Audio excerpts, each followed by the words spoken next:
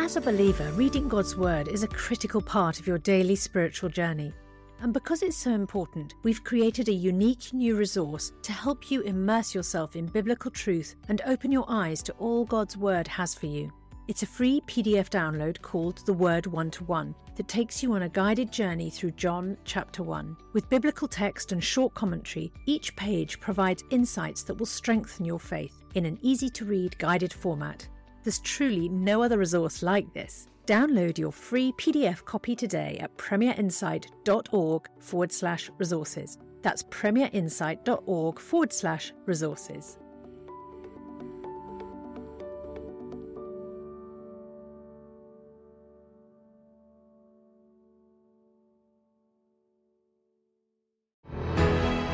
Hello friends, I'm Rick Warren and welcome to Spurgeon's Sermons.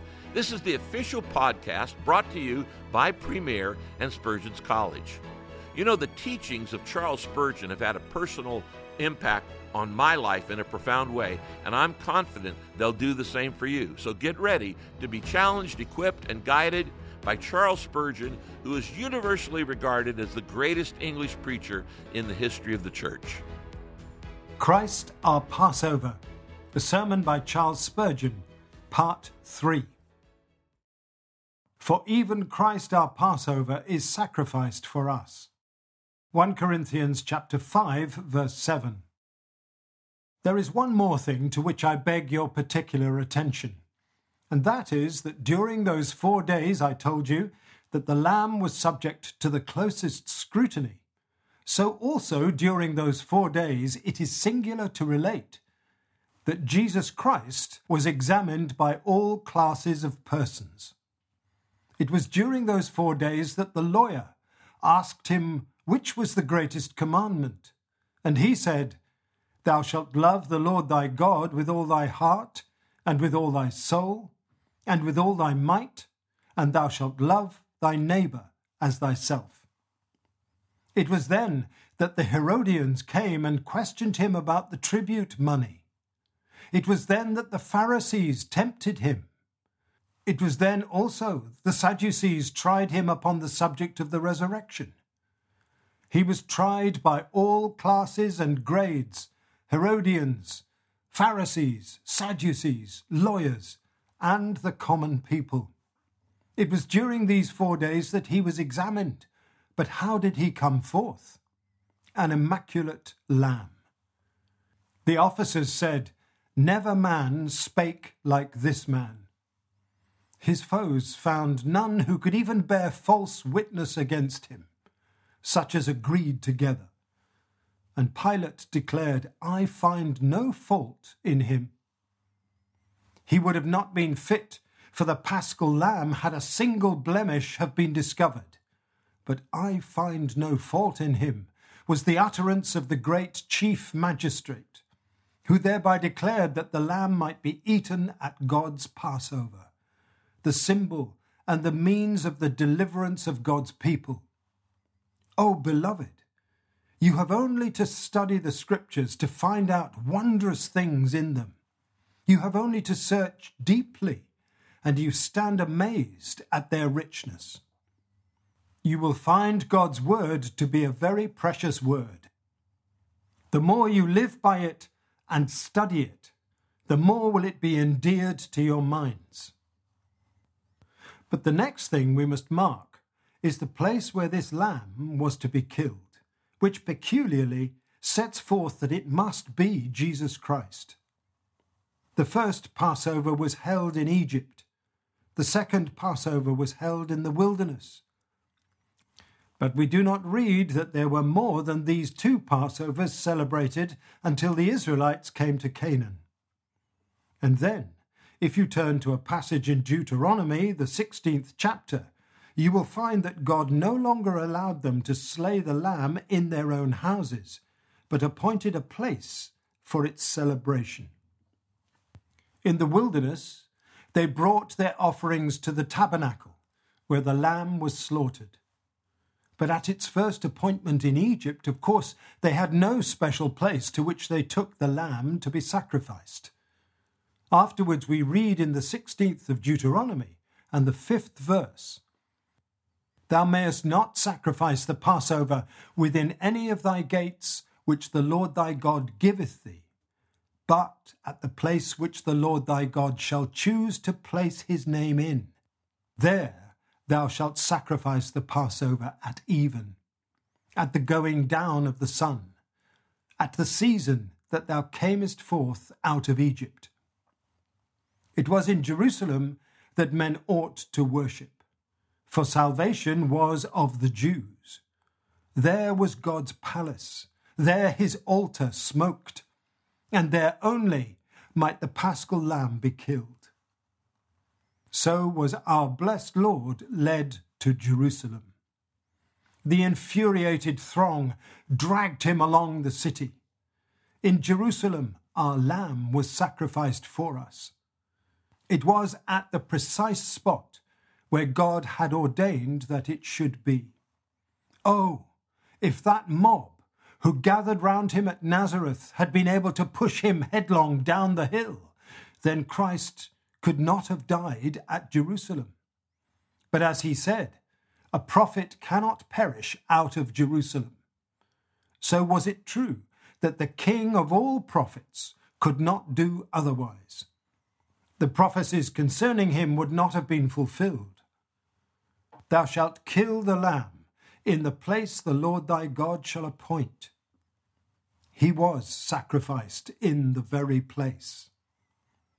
Thus, again, you have an incidental proof that Jesus Christ was the paschal lamb for his people. The next point is the manner of his death.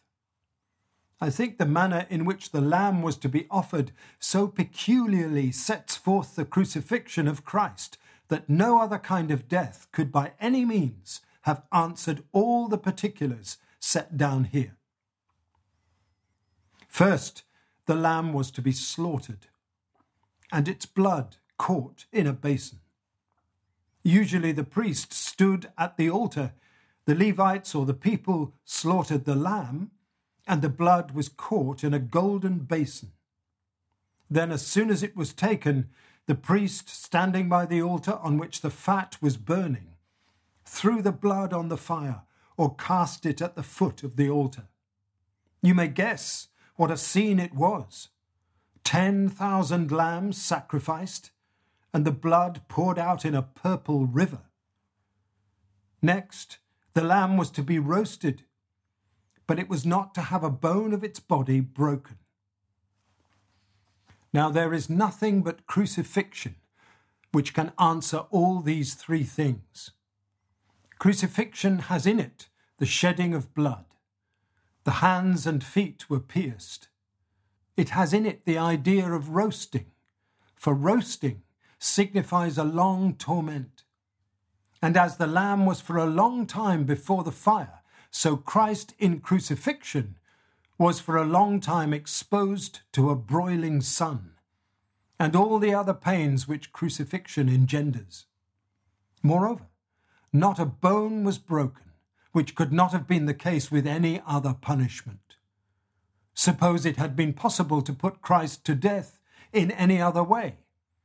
Sometimes the Romans put criminals to death by decapitation, but by such a death, the neck is broken. Many martyrs were put to death by having a sword pierced through them. But while that would have been a bloody death, and not a bone broken necessarily, the torment would not have been long enough to have been pictured by the roasting. So that take whatever punishment you will, take hanging, which sometimes the Romans practiced in the form of strangling, that mode of punishment does not involve shedding of blood, and consequently the requirements would not have been answered. And I do think any intelligent Jew, reading through this account of the Passover, and then looking at the crucifixion, must be struck by the fact that the penalty and death of the cross by which Christ suffered must have taken in all these three things. There was blood shedding, the long continued suffering, the roasting of torture, and then added to that, singularly enough, by God's providence, not a bone was broken, but the body was taken down from the cross intact. Some may say that burning might have answered the matter, but there would not have been a shedding of blood in that case, and the bones would have been virtually broken in the fire. Besides, the body would not have been preserved entire. Crucifixion was the only death which could answer all of these three requirements.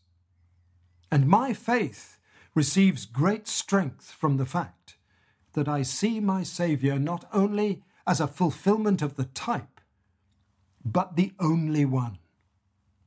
My heart rejoices to look on him whom I have pierced and see his blood as the Lamb's blood sprinkled on my lintel and my doorpost, and see his bones unbroken, and so believe that not a bone of his spiritual body shall be broken hereafter.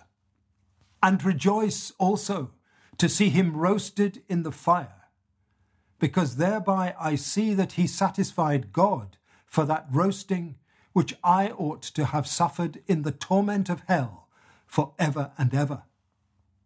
Christian, I wish that I had words to depict in better language, but as it is, I give you the undigested thoughts which you can take home and live upon during the week.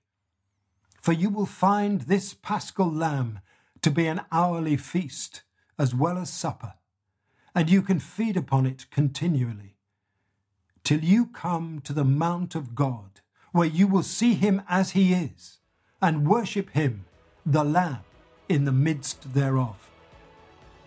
Thank you for listening, friends. This podcast was brought to you by Premier in association with Spurgeon's College. For more Christian podcasts, sermons, and music, head back to the website premier.plus and sign in for free.